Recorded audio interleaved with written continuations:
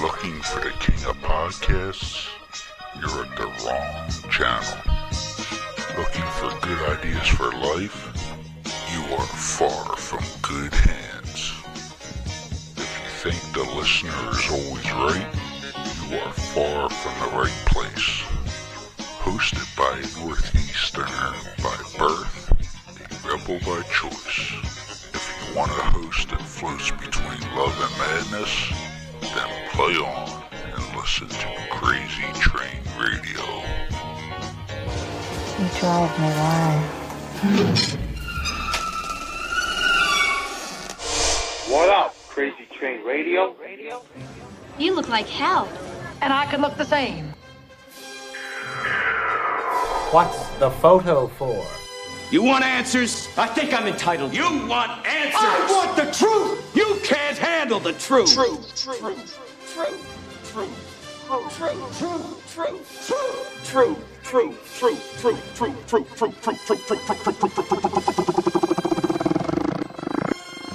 I love scotch. I love scotch. Scotchy, scotch, scotch. Here it goes down into my belly.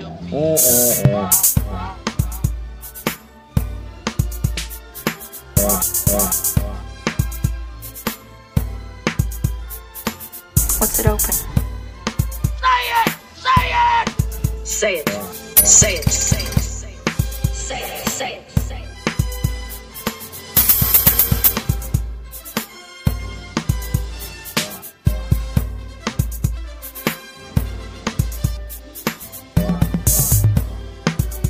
Say it. Don't mess with me, I'm one crazy moo-foo.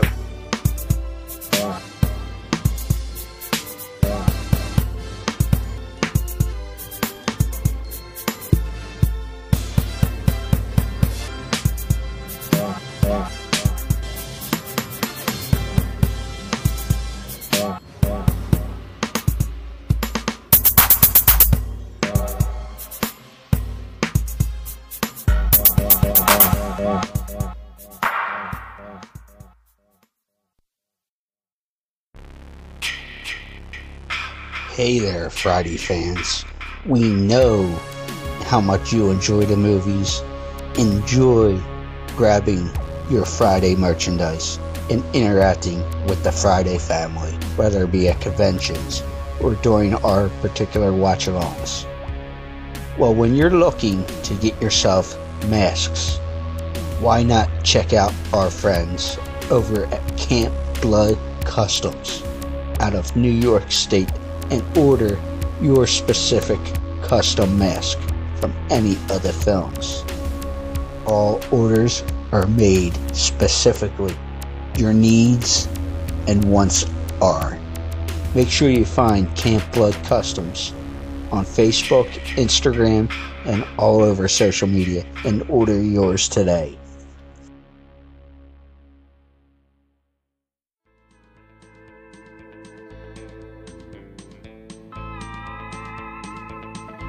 Hey, I'm Marshall Teague, and I want you to join me on Crazy Train Radio. It's a thrill a minute. It's full of it. I'm full of the action. It'll talk about things you have never heard before or want to hear. Tune in. You'll dig it.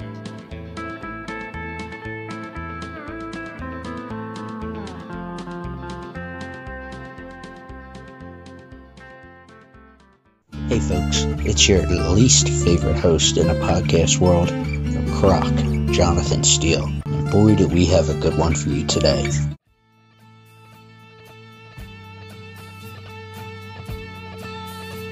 So, ladies and gentlemen, boys and girls, children of all ages, this next guest has appeared, and last check, because we know everything on the internet is true, has appeared in over 130 film and TV shows. He is also a retired member of the U.S. Navy and a former deputy sheriff in the great city of Memphis, which is known for good barbecue and music. Absolutely. But he has used various portions from his military life and law enforcement life background to incorporate his realistic portray on film with characters. With his work, he has He certainly has a talent for balancing starting roles with powerful supporting characters, which has allowed him to build a pivotal body of work. He is probably best known for his theatrical breakout role as Jimmy Reno in the cult classic Roadhouse. Please welcome Marshall Teague. Hey, how you doing, sir? Very well. How are you, sir? Can't complain. Nobody listens anyway, but never here do. And there. Never do when we bitch and moan, but is what it is. So is what it is. How is your lovely Sunday afternoon, and where are you currently? Right now, I'm currently in my house, in my office, but my Sunday afternoon is going well. My wife and I went down to get dirt for her planting her flowers and vegetables, and I went along to carry the dirt and the vegetables and make sure I got home. You're the workhorse, pretty much. Pretty much. I just, she points that I need this, I go get it. And happy wife, happy life.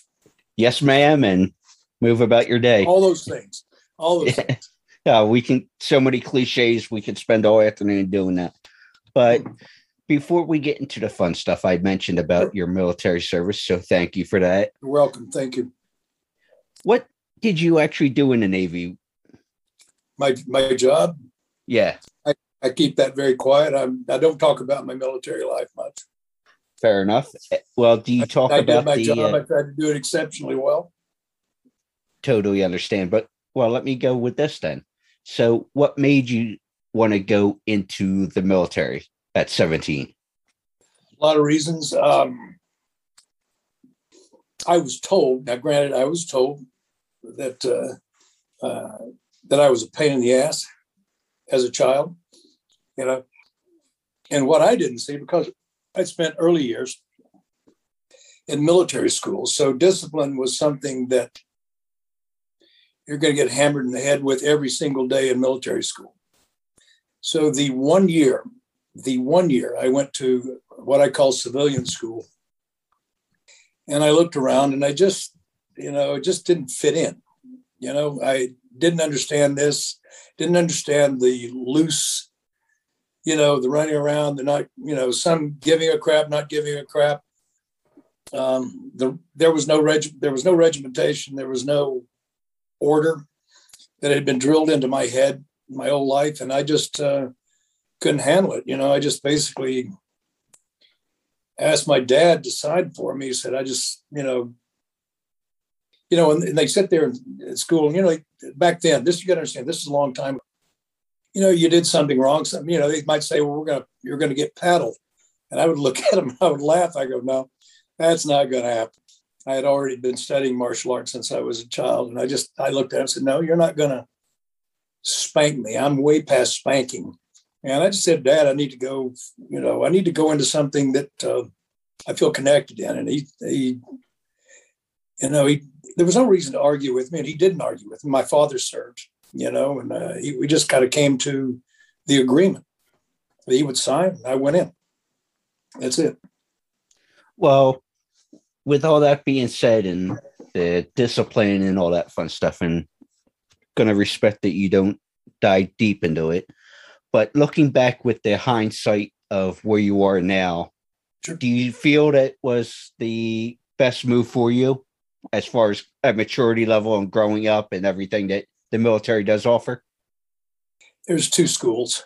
I look at young actors that come into the business today. They're young, they're free, open-minded, they kind of, and I have often thought, what would it have been like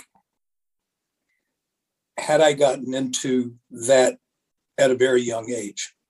But because, being raised in the mountains of Tennessee, that's, and a father that works his butt off every day, all day, and a mother that works too, it just doesn't lend itself to that. And they're not going to turn you loose, and that. And it may have made a difference. It might have made my life different, but I'm not going to turn around and look back and say, woe is me, I should have done this, because it wasn't in the plan. What plan was laid out? You've heard the expression, you play the cards you're dealt. Mm-hmm. I played the cards I was dealt. And for whatever reason, good or bad, for me, I appreciate it. There's so much about it that I appreciate, honored, if nothing else, to be a part of the military service. And I have so many friends that have been and are in the military today. And it is a brotherhood and a sisterhood. And I would not change that for all the money in this world. Same thing with being a cop too. People say you went to fight for your country. I said, no, that's not right. I went to fight for the guy that was right next to him because I know he was fighting to protect me, and that's after everybody gets through with all the other stuff. That's really what it comes down to. Fighting for the brother or sister right next to you. Right next to you, and that's really what it comes down to. And it's the same thing when you're a cop, because you're protecting your partner, your partner's protecting you, and you are trying to protect your state, your county, whatever it is you're doing, you try to keep it safe. And that's, again, proud. Proud to with that being said, and rightfully so to be proud. And again, thank you for the service. But would you say, having a background in both military and working as a cop as well, that it's a similar sort of structure and relationship that you would have with, say, your brothers and sister in uniform? I don't think I quite understand your question. Well, when I say that is, and like you were saying, you're there with the fighting for the person next to you that you're serving with in whatever field we're talking about there. Would you feel it's the same thing as far as their brother and sisterhood of whatever field we're in, or is it two separate things, the military and the sheriff's department? No, I mean, when you take on that responsibility, and you accept, you take an oath, both of them you take an oath for, to serve and protect. And by the way, people out there that are listening, that when you give that, you take that oath, I want you to people to understand that does not say in that oath that I swear that I'm willing to die for you. People say, well, you're a cop, this is your job. No, I don't wake up in the morning saying, hey, I'm going in to get killed because that's my job and I'm going to put it out for everybody. That doesn't happen. No. And it's really important. People kind of get high and mighty about that, and they need to take an attitude check. You take that oath to serve and protect mankind, the people around you, the good and sometimes the bad, sometimes from their self. But you take that oath. You do that in the military. You take that oath. And no one, I never met a soldier or a cop that wakes up in the morning and says, good gracious alive, I can't wait to go to war. They don't exist. I can't think of anybody. No. They get up, wake up and say, I'm going to go do my job. And that's it. And you do your job. Exactly. And obviously you mentioned it earlier in terms of when you were in school and the paddling and this, that, and the other. And I know it's a big part of your story, but when did the martial arts start to factor into your life? Oh, gosh, when I was 9 years old. And I literally was sent off to live with relatives, that worked with for a while with Methodist missionary service in another country, and martial arts was part of that. And as either that or learn the artsy part of the, of the country where you walk around with little hats and do the dances. And quite frankly, it wasn't for me. And the only other thing besides, I can't dance. I mean, really, I suck. You ask my wife, she'll tell you he's terrible. But, I figured, what the hell? I figured I can fight.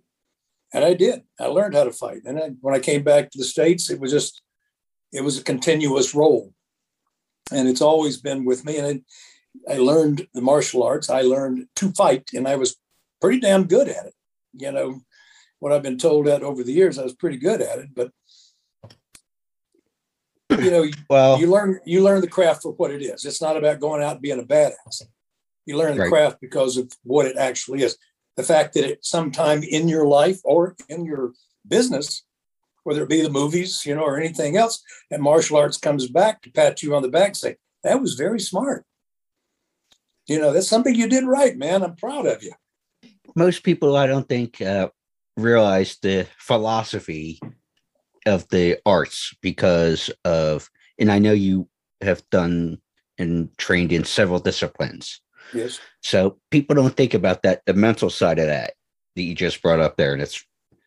No, they don't. And I will tell you, there's a very, he's probably my best friend, and that's not bragging, but Chuck Norris, for instance, his philosophy, because he works with kids and he has a program called Kickstart, and I'm not, I'm not pushing it. I'm a part of it.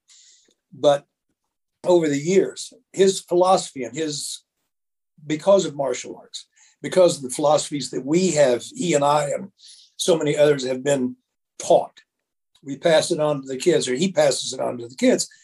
And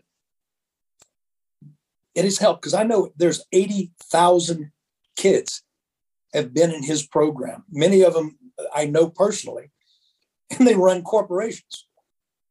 And it started by in the streets with a single parent in most cases, working their butt off to feed the kid and get them in school and that kind of stuff. They got into martial arts. It changed their attitude. It changed their heart, made them strong, believe in themselves. And that's really a big part of it. That philosophy is believing in yourself, that you can accomplish and overcome anything if you believe in yourself. Absolutely. I have lived that way. I mean, I've been told that, when I told people that I was going to get into acting, I cannot begin to tell you how many people, when I told the sheriff, in Memphis that I was going to leave, go to California and be an actor, he sat down in his chair, and I swear to you, he looked at me and he went, don't you have to have a personality to be an actor? Then he turned, yeah, and then don't you have to have a sense of humor? He said, you don't have either one of them.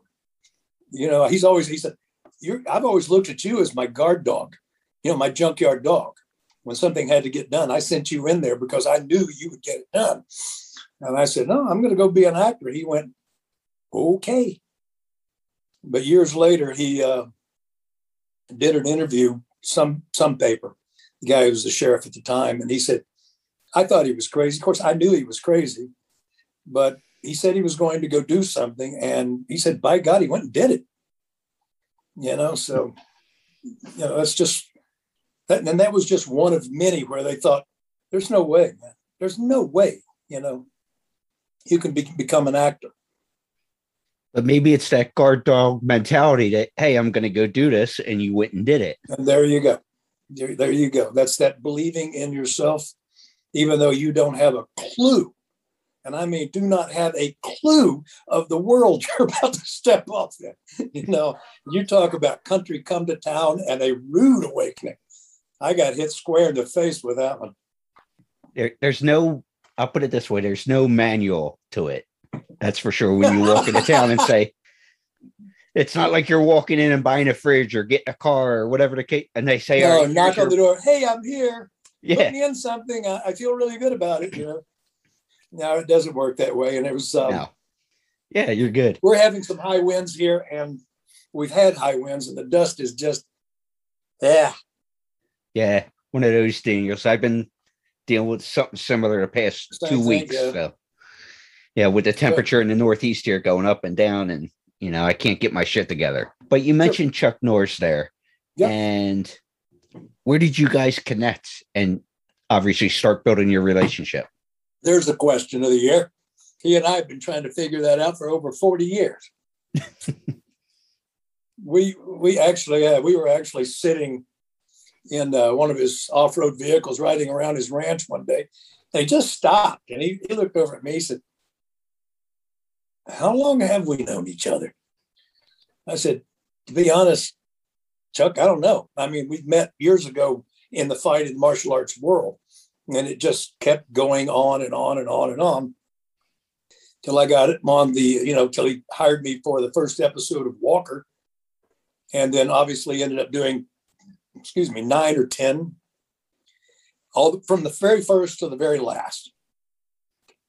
I was there every year and I did one. And it was just, it was magnificent. And friendship just kept growing and growing and growing till my wife and I are I guess we're referred to as the secondary godfathers and godmother of his children.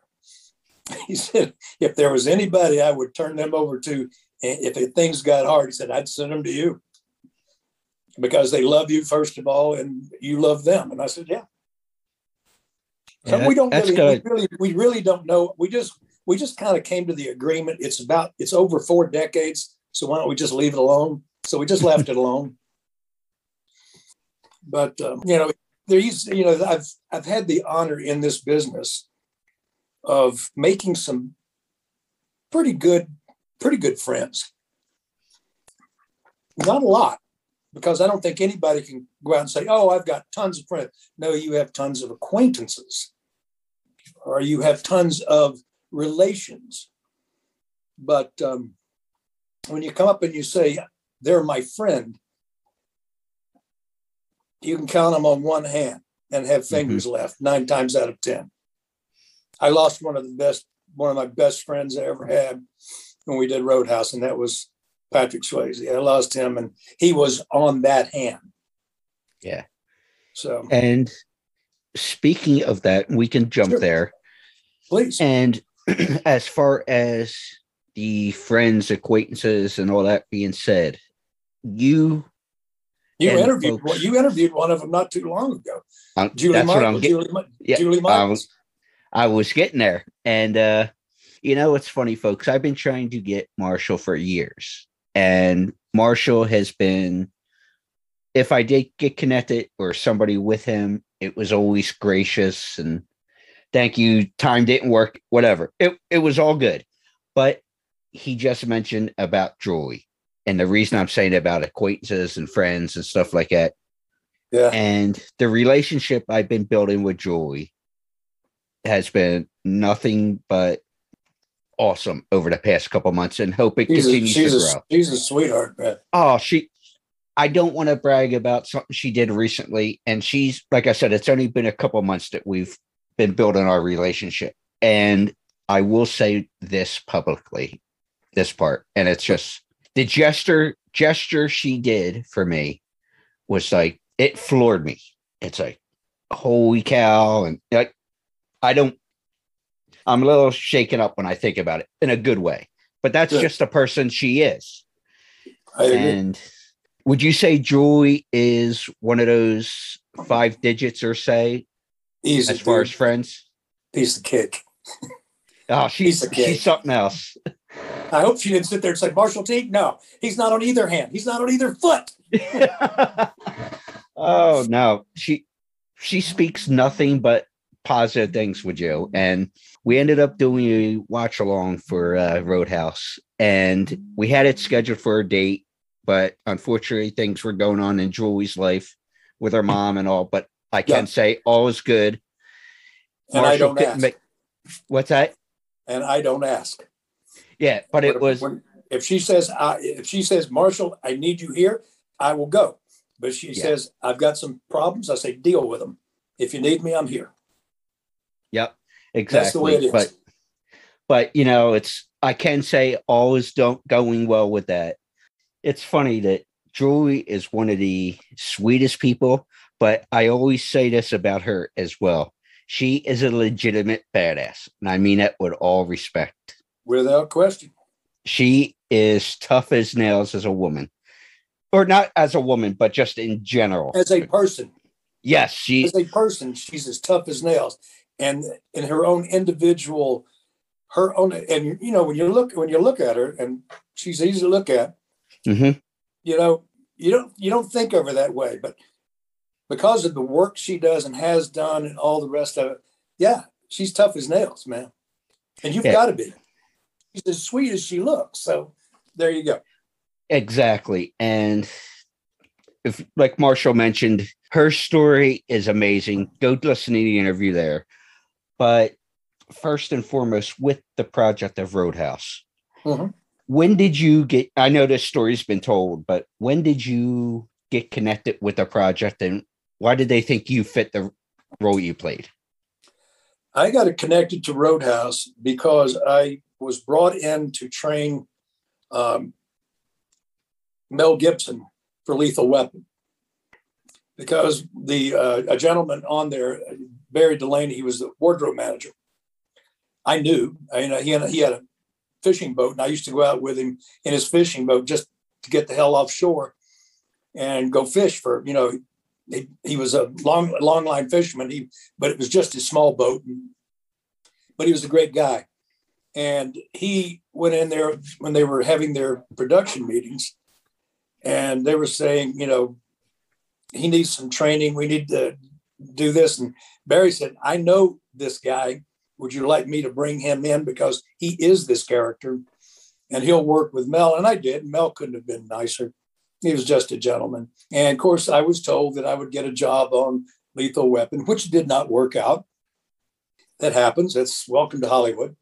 Mm-hmm. But when Roadhouse came along, I think it was Scott Glenn was originally looked at or asked to play Jimmy Reno. I don't know, for some reason he decided he did not want to do that. And again, in another production meeting, Barry Delaney is standing there and he said, that guy that I brought in here to train Mel on Lethal Weapon, why don't you bring him in for this character? Well, he said, what can he do? He said, the question you would ask is, what can he not do? They brought me in. My entire interview lasted about, 2.5 minutes. And Joel Silver asked me, he said, so I understand you like to fight. I said, no, I don't like it. I love it. He said, you're hired. See you in 2 weeks. Oh, great. And that was it. You got the right look. So, that's how it started. Fit. Well, I was going to ask this during the watch along. And because it was funny when we were going to do the original date, Marshall he sent me an email saying, hey, is there anything you want to know and whatnot? And we like to keep that kind of stuff very organic. But there was a story I heard you tell on the DVD extras that I have to ask about. All right. And the story you were telling was one night you got a phone call from a nephew who was in college at the time. And apparently at their frat house or whatever the case was, whether it was monthly or whatever the case was, would watch the movie, and they invited you to come over to the frat house. So what is this story? Well, it was actually my brother, my younger brother. And he was in college, and one of those, his club, and I think I was coming back in, I think I was overseas. And I came back in and he said, they're showing Roadhouse. We have this Wednesday night thing where they get by, they have a few drinks and bring a keg or whatever, and they watch Roadhouse. And the amazing thing is everybody knew every word in Roadhouse. And he said, I'm not going to tell them, but would you come and meet me here so I could bring you into so that the movie was going. And it was right before some fight. I can't remember. I did so many in there. But I think it was a big fight in the bar. And I came in and they were standing there and everybody was watching the screen. They had a pool stick on the wall. I took it down and was sitting there just twirling it while they were watching the thing. And I said, you like the scene? And they turned around and saw it was me. And then it was chaos. No way, dude, you're here. Oh, man. And I said, you guys know my brother, right? He's your brother? Yeah, it's my brother. Dude, Yeah, I said, and he knows exactly what I know. I said, I ain't picking on him. I swear, nobody's picked on your brother. So it was just a madhouse night. It was kind of cool. Yeah, and the way you told that story, at least on the extra, you were only expecting a few people, but it was a complete, saw, as you would say. Oh, it was huge. I had no idea. I really didn't have any idea what I was walking into. And then it just went from there. It went from here to, whoa. Can you choke me out? Somebody said, can you choke me out? Can you kick me in the side of the head? It's kind of like, guys, nice. Just relax, man. You know. Hey, can I try to rip your throat now? But, hey, that probably came up in it. Yeah, but you mentioned him earlier as we were getting into the movie itself, Patrick Swayze, and you hear nothing. He's one of those guys that you hear nothing but good things about. But that's exactly right. Obviously, that relationship apparently didn't start off well. You guys started, I guess, meshing during the infamous fight scene that we were just joking about, of ripping your throat and all that fun stuff. Yeah. So, and obviously you guys stayed tight until his passing. Yeah. But what won you over? I don't know. For him? Julie might have told you something about it. I don't know, but it wasn't that it wasn't well. I didn't say we didn't speak to each other at all. I mean, yeah, we would have to rehearse a little bit of a fight here and there, but as far as saying anything to anybody, each other, was that good for you? I didn't really give a damn. The fight coordinator and stunt coordinator both kind of kept us that way, to the point that they came to me and they said, you may want to kind of get him a little up for the fight because he knows that you were NATO heavyweight kickboxing champion and thinks you're going to kick his ass because he was a ballerina. And I said, I never said that. There is no way I would have said that. But I said, okay, I mean, I'll get him, whatever. First night, he's got this kick where he kicks me here, and he kicked me there, and I brushed it off after he took a step back, and then I brushed it off, and I looked at it and went, okay. And then he looked at me for a minute, and they ran it again. That second time I caught his foot, and I pitched him down. I pushed him down on the ground. And I said, if that's the best kick you've got, this is going to be a lousy fight. That man stood up. He locked on me like radar. Didn't say a word. He just said, roll camera. And there wasn't a soul on that set that was going to say, no, we can't do it. He said, roll camera. He added a couple of explicit terms to it. And we started that piece again, and he kicked me that next time. Well, I skipped across the ground about 10, 12 feet on my ass, sliding up, and I looked up at him, and I was a little bit aired out. I don't mind telling you, I was a little bit aired out, and I went, oh, now that's a kick. And he looked down at me. He walked over, offered his hand, picked me up. He looked at me, and he smiled. He said, you like this shit, don't you? And I said, no, I love this shit. And he said, what do you say? What do you say? We don't cheat the audience for once. Let's just bring it, you and me. Let's leave the faces alone. We got to finish the movie. But let's just give them one that they'll never forget. And I said, you came to the right man. And that's what we did. Well, recently, speaking of leaving the faces alone, and obviously you left a mark with that particular fight, but I heard that you had a broken eye socket. He cracked my eye socket. And that's why I broke 2 of his ribs. With a board, right? No, that board. It was a log. I just picked it off the ground.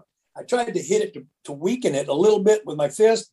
During the take, I thought hit the thing and I would come around. I don't think it cracked because I broke it over him. And you could hear him go, boom, like this. And, and didn't say a word. He just looked at it and said, okay, we're even. It was just. There's my receipt. It was just that kind of, we actually met him. You got to understand that I had met him in 1978. When he and his wife, Lisa, were doing woodwork, cabinetry work, and they were working over at one of the Jacqueline Smith's houses. And I met him there, and I met he and Lisa. I mean, they were on a motorcycle. They had their little motorcycle, Honda, I think it was. Lisa was on the back. She would have some wood under her arms and a work sack over this, and he had a work sack over his shoulder, and they're driving this little motorcycle up, parking it to go do cabinetry work. And they did good work, but that's where we met, and we got along good. But I was in a security situation where I was guarding Jacqueline Smith, so that's how that worked out. Yeah.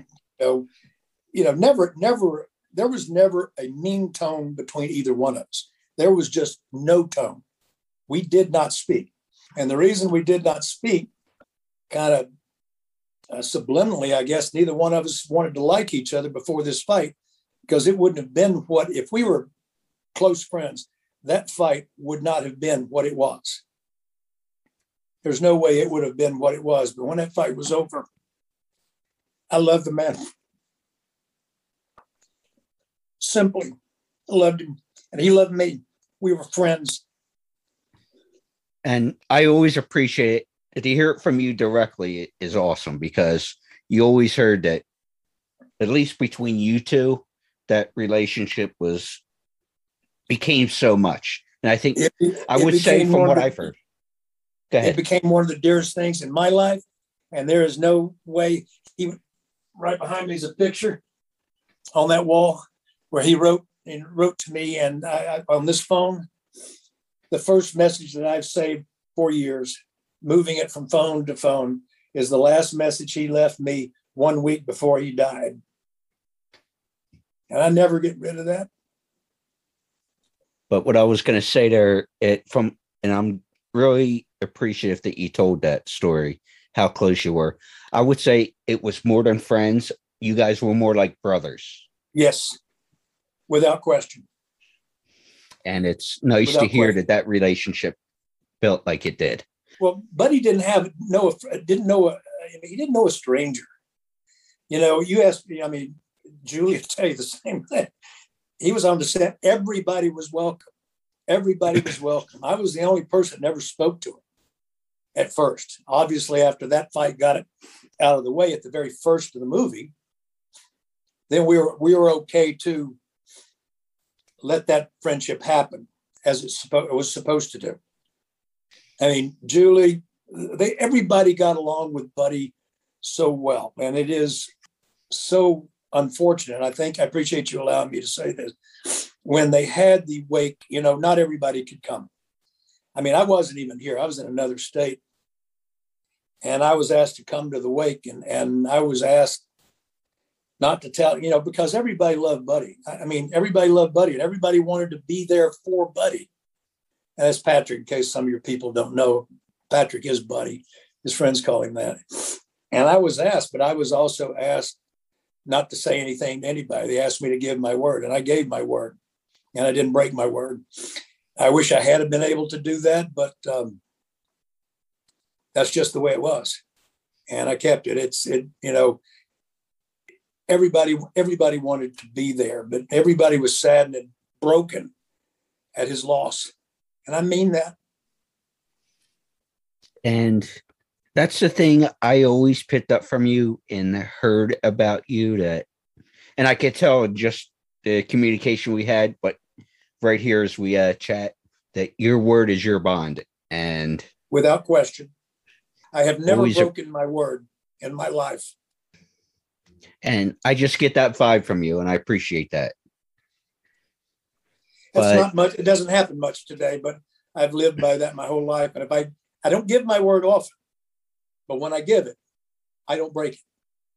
And obviously I am of a different generation, but I am appreciate just around the folks I grew up with, that, and we're on video as we do this, folks, that if I shook your hand and said, Marshall, let's do this, whatever it is we're talking about, let's keep that old school value, and your word is your bond. I agree with you wholeheartedly. It's a contract with me. I mean, it's literally a contract with me. When I give my word, you have a contract that I will not break that word. Yeah. And hell will freeze over before I break that word. Exactly. And I get why things are put on paper and stuff today and all that stuff. But if I agree to something with you, let's go with it. But the other thing I wanted to ask about that infamous fight scene, sure. And Julie and Chuck and all weren't totally aware of this story, okay. But there was a story out there that apparently you made a bet with some crew members about not sucking air. Oh, you're talking about the water thing? Yes. The water was 42 degrees. Chuck Paterney, great guy, great stunt guy. That's Charlie's son. I love him to death. He's like, oh, the stunt man. But he came over to me, and it's funny. But he said, Marsh, you know, they don't want us, we can't really wear a wetsuit and get into that water. And it is freaking cold. And I know that you're used to getting in cold water. He said, would you mind doing this? And I said, no, I don't mind doing it. And everything else like this. But people made bets. I mean, somebody opened their mouth and said, I bet you $500 he sucks air as soon as he hits that water. Because, I mean, when you touch the water, it was cold. Mm-hmm. And Buddy couldn't wear, he couldn't wear wetsuit pants under that, sweats. And here I am in jeans, and we're already soaking wet anyway from sweat. Sleeveless T-shirts, you're not wearing anything there. So a couple of them got together, and they were, betting, something like I said, okay, I'll take that bet. I said, I'll take that bet. And it's about all I had on me was $500 because I'd saved up my per diem money, and it wasn't in my pocket, obviously, but we did the scene, and he kicked me in the water, and I hit the water, and I laid there, didn't move, not a hair. And I can tell you for a fact, the hair on my head hurt. It was so cold, but I laid there, and I wasn't going to move. And I didn't move till they cut. And I think they rolled it extra to see if I was going to come up. But I laid there, holding my breath until they cut the camera. And Buddy's the one that came down and picked me up and said, that was a cut. And I got up out of the water, and I held up my hand. I said, pay me. I wasn't sure if they were talking about, like you said there, when you get kicked and go down, or was that you that actually... when I got kicked into that water, because nobody wanted to get in that water. Yeah. I mean, this water was coming down from a snowpack, not that far away. So that river there that we're at is coming from snowpack and creeks, and it was unbelievably cold. Was that you that did the quick float scene afterwards? Yeah. That was me. Yeah, so that's what I mean. I wasn't sure if it was when you were kicked or when you did the floating about the not sucking air. Well, it had to do with the whole deal. I mean, you understand, he kicked me, and I laid there in the water till Kelly came, ran in. I'm still laying there. They have their this, and then she comes over, and he drags me to the thing, and I'm laying there, rolled it over to the throats like this, and then he drags me back in there and pushes me out in the river, and I'm gone. I float down, until somebody's over the microphone said, "That's a cut," and I came up and pay me. Yeah, pay me. But I don't know whether Jules was there that night or not. I mean, we fought for I think it was 5 nights. I think 4 nights, 5 nights, and we fought 5.5 hours a night. We did that fight 72 times, and the actual fight is 5.5 minutes long. What you see is 2.5 minutes of that fight. Well, overall with the movie, why do you think people still love it? Because it's one of those, you hear people say, it's too bad to be good, but it's too, you know what I mean? It's like, it's a mixed bag with it. I don't really know because, excuse me, nobody went in with any expectations this was going to win any awards. I mean, whatever the Rotten Tomatoes or something like that. I don't know. Yeah. Nobody, we went in, we saw it, we all looked at it the same. To us, it came across as a modern day Western in the first fashion. It was a modern day Western. It was good guys against the bad guys. The bad guy was running the town or ruining the town, the usual stuff. And then you have the one bad guy.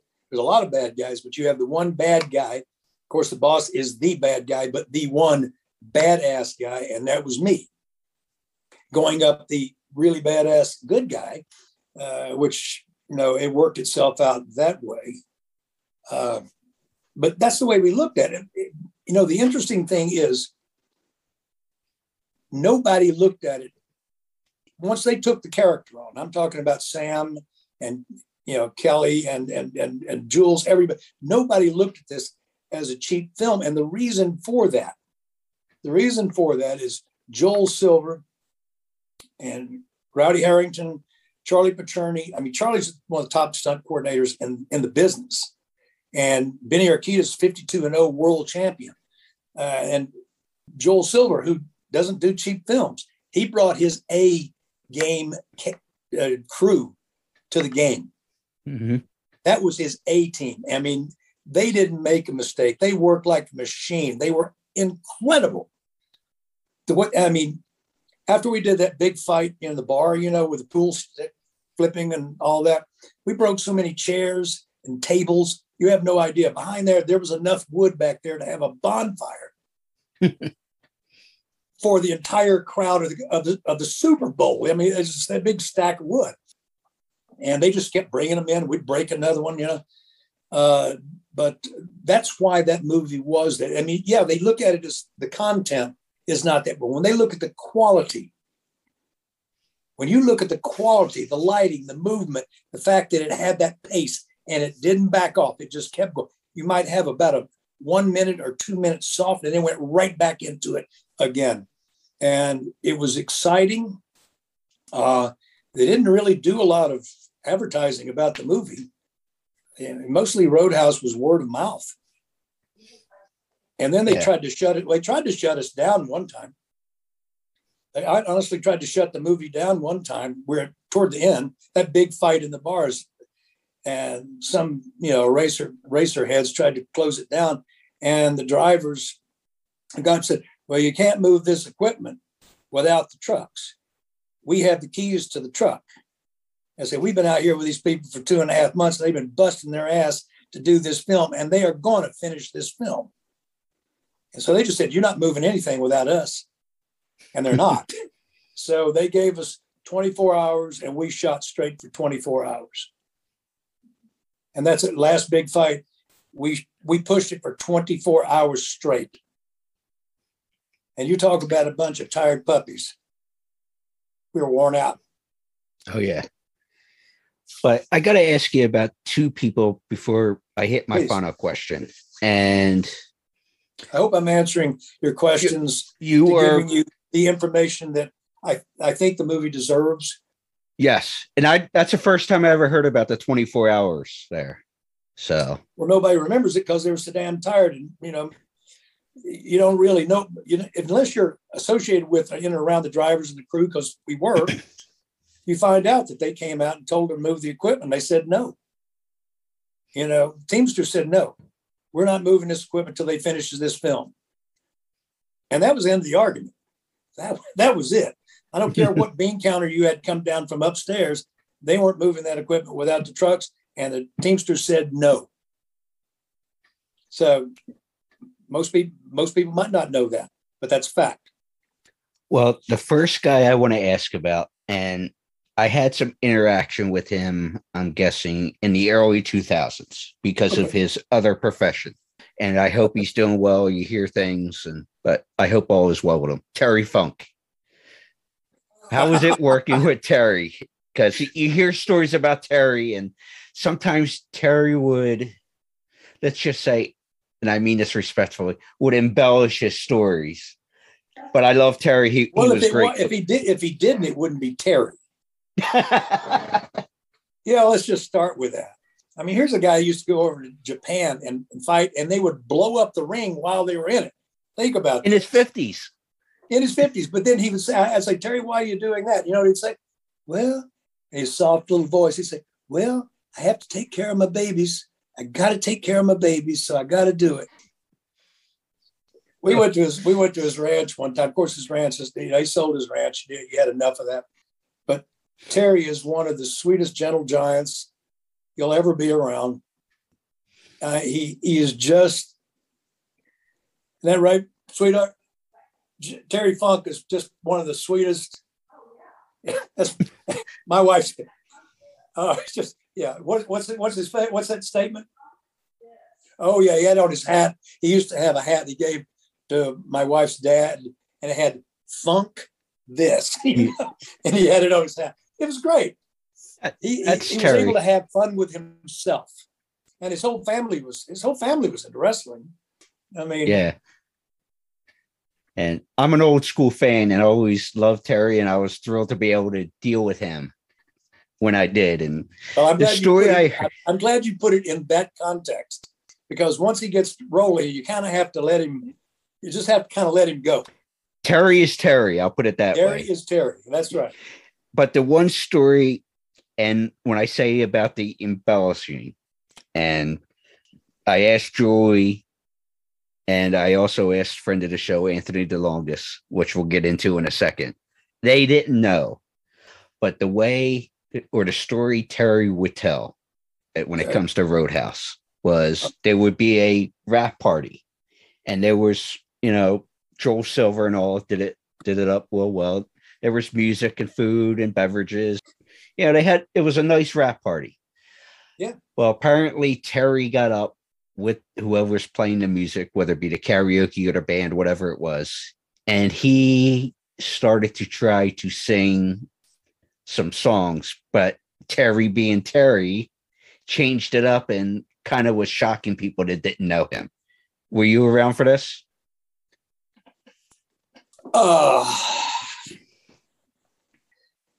Let's just say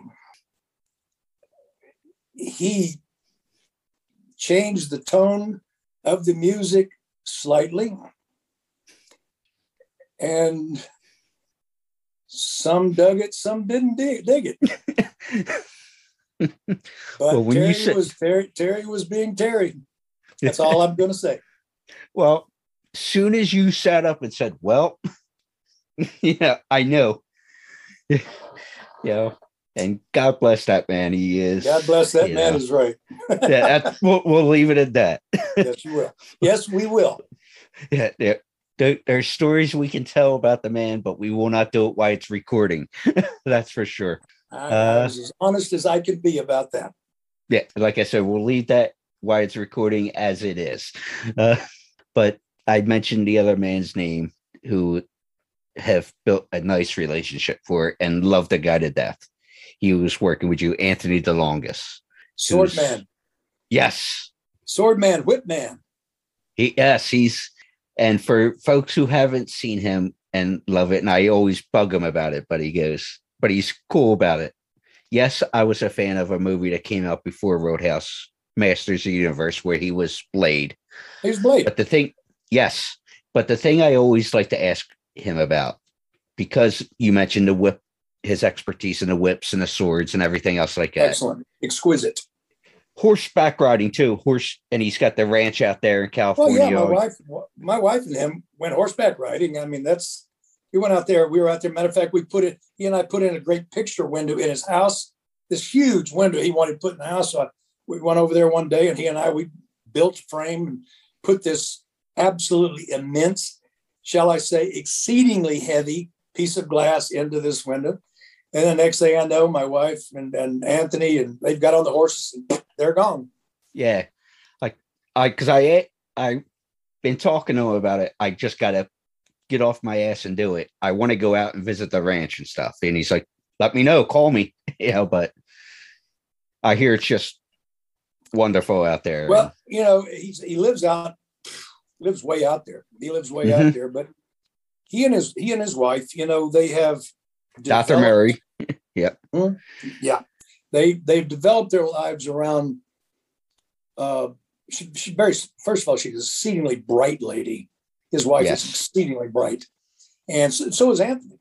But he has developed his craft with swords and whips. And, when this comes into movies, and they always come into movies, I mean, who do you call? It's not Ghostbusters. You call Anthony. Yeah. And Anthony will come out there and he'll set you straight. He will work with you, from your first moves to being able to work out a whole technique with a sword flawlessly. And, for the stuff that gets really radical, of course, he'll stand in on a character and do it himself with another sword master. But as far as Anthony, he's just a great guy. Oh, awesome. Just a great guy. I mean, I think he came up with the idea of the knife in the boot, is my understanding. I could be wrong, but it was my understanding that he came up with the knife in the boot thing. So, and everybody blamed me for that, by the way. You know, I've been blamed for years. They think I killed Sam Elliott. I can't even begin to tell you how many people over the years said, yeah, you killed Sam Elliott. And I said, I wasn't anywhere around the man. You were dead at that point. He was dead. Besides that, it was a knife in his chest. I didn't carry a knife. I didn't need to carry a knife. I carried pool sticks. But the thing I always like to ask him about is because the one thing I watch, and I have a background in history, and he did a special with the History Channel. I can't think of the name of the special, talking about the whips and the swordsmanship and just the expertise where they came about in history, and why this particular blade or saber or whatever was used and why. Yeah, and that's probably the one channel that is on my TV when I watch TV, and it's like I was watching this particular weapon special. It's like it wasn't too long after I first got connected with Anthony, and like I said, I've built a friendship and all with him since. And it's like, like I popped. It was like, holy shit, like it was the coolest thing in the world to see him on explaining, like you said, the history of things. And sure, but you've mentioned people today, and I've mentioned people today, Sam and Julie and Anthony and all. They're all very dear to me. I think the world of all of them, and I hope they're just good people. They are good people, and I hope they feel the same toward me, because that is how I feel toward them. And we were lucky, and I say this, people can say whatever they want to about Roadhouse. I don't care. I mean, everybody's entitled to their opinion, and I respect them all. But when it's rare that you bring together a group that Joel and they brought together to do a movie that people think was not going to do anything. And 33 years later, it plays every damn week, and I don't care. So for me to say I was a part of that, you damn right I was a part of that. I'm very proud to be a part of that. And I'll say this to wrap on the movie before I ask my final question. And I was thinking about it when you were talking about Joel Silver and Rowdy and everybody bringing the A-team in. I would say that this movie capsulizes the end of the 80s and wraps everything in a nice little bow there, whether it's the fight scenes, like the old Western, as you put it, the monster trucks, it puts everything in a nice little bow there for that time period. I would have to say you are correct. I would say we put the star on the tree, and there you go. That's how I would look as Roadhouse. It is the star that sits on the tree for the 80s. Absolutely. And we are talking here on April 3rd, but early last week, and I think it's prevalent because you worked with the man. So I want to make this the last question. You worked on Armageddon.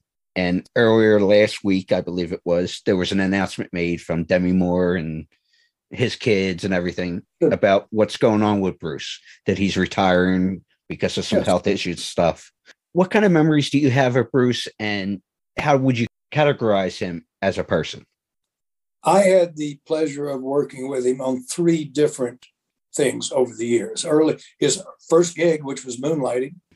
I worked on Moonlighting with him. Then we did this very large commercial for the Japanese market. He and I did one in there. And then, of course, Armageddon. And I've run into him so many times over the years. And there is, I can say for me, there has never been a time that he has not treated me, my wife, when we're around him, with the utmost respect. Everybody's got stories. Everybody's got stories. Great. Have your stories.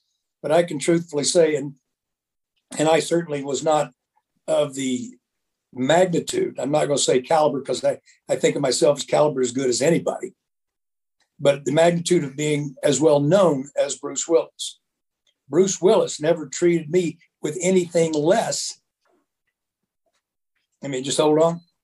I was just going to say that Bruce Willis never treated me with anything less than the highest respect. He was very respectful toward my wife and everything. I've run into him, and it's always, "Hey, Marsh, how you doing, Marsh? What are you up to?" You know, that kind of stuff. And did he have to do that? No. He did it out of respect. Yeah, everybody has moments. Everybody's moments, and I'll tell you, being honest, I wish for him nothing but the best. And I thought it was incredibly brave of him to come forward, and his family to come forward and to say, "Look, here's a guy that's brought you a lot of entertainment over the years. He has put it out there. Have the decency to give him the respect in his moment when you can show a little class and say, I dig the man. I wish him the best. I pray for him. I want nothing but the best for that man. He is a legend in his realm. He is a legend in his realm." Yeah. You know, and you just have to look at it that way. And he is, and I never had the pleasure of dealing with him at all, but you hear the stories because, especially for me, because he is from about originally 20 minutes south of me in Jersey, Penns Grove or something like that. Yeah, he was driving a cab, I think. He was driving a cab or bartending. I'm not sure which one. I think he was bartending when they discovered he went in for moonlighting. I was up in New York. Yeah, and they picked him up from there. Yeah. I remember his first day on the set.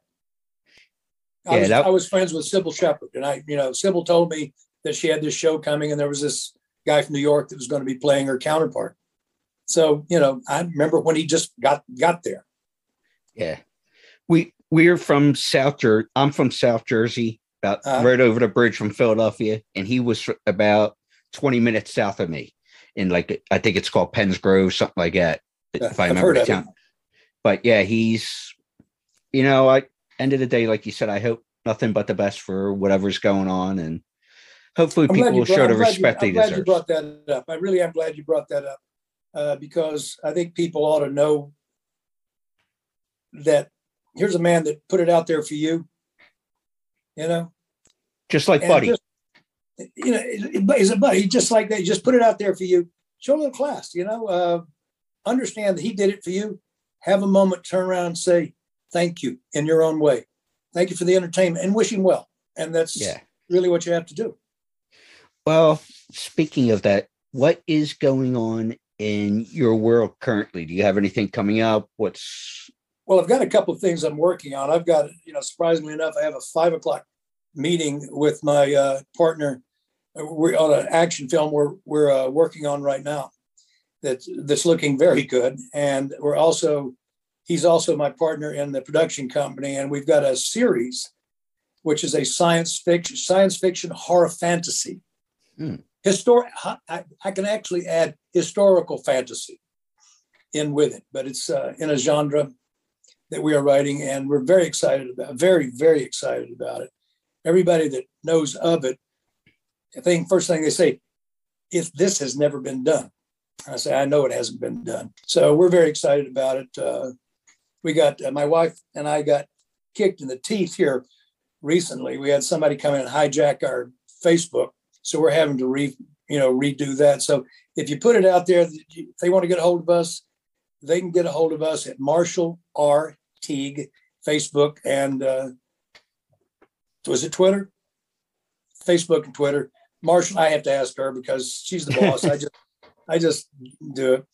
But we got hijacked, and I thought that was pretty rude. Yeah. I thought I had that similar yesterday. Tried to sell it back to us. Tried to scam us, selling it back to us, and they were in Vietnam. And it's kind of like, no, I'm not going back over there. I've been there, not going back. So no. Yeah, that's a whole different box of worms there. But we're very excited about where we're going, and it's I have a project that'll be out I think this year. And it was a small part I got to play, but I was just tickled to death to be a part of it. And it's the story of Ronald Reagan. It covers 70 years of his life.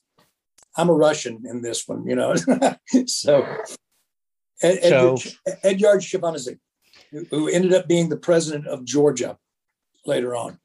I was going to say, were you one of those that, from that infamous quote, tear down that wall?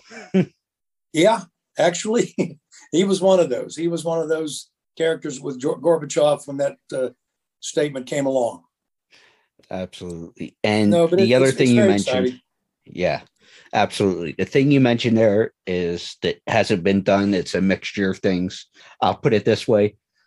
Color me intrigued, because to say that something hasn't been done in your industry, because especially nowadays where everything's being remade and redone, sure. And you piqued my interest.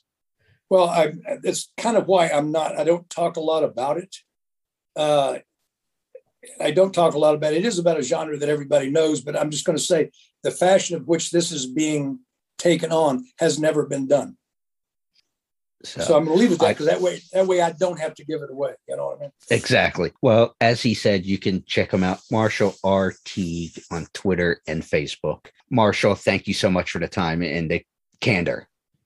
Man, I've enjoyed every minute of it. Thank you. Thank you for your honesty.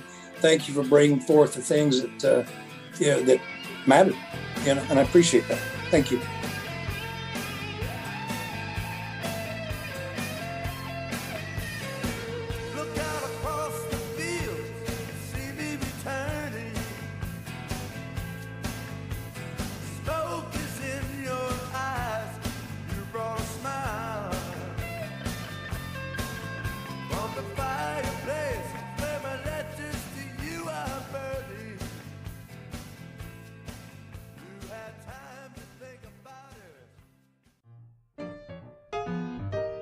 This brand is truly exciting, and I'm so glad that they are starting to make a positive impact. Little Bean Soapery is a woman-owned small business based in Northeast Pennsylvania. Little Bean Soapery does so much, as all products are handcrafted and offer many different things for both men and women. Soaps, scrubs, body butters, bath bombs, solid cologne, and much more. Little Bean Soapery also does things for special occasions such as birthdays, Mother's Day, Father's Day, and special seasonal gift sets. But also, let's not forget large orders for party favors by request. The great things about all products is that they are crafted to be nourishing on the skin. If you wish to check them out, please feel free to visit littlebeansoapery.com. Any questions, please feel free to also email littlebeansoapery@gmail.com for custom inquiries and or ask anything else you wish. Tell them that Elena from Crazy Train Radio sent ya.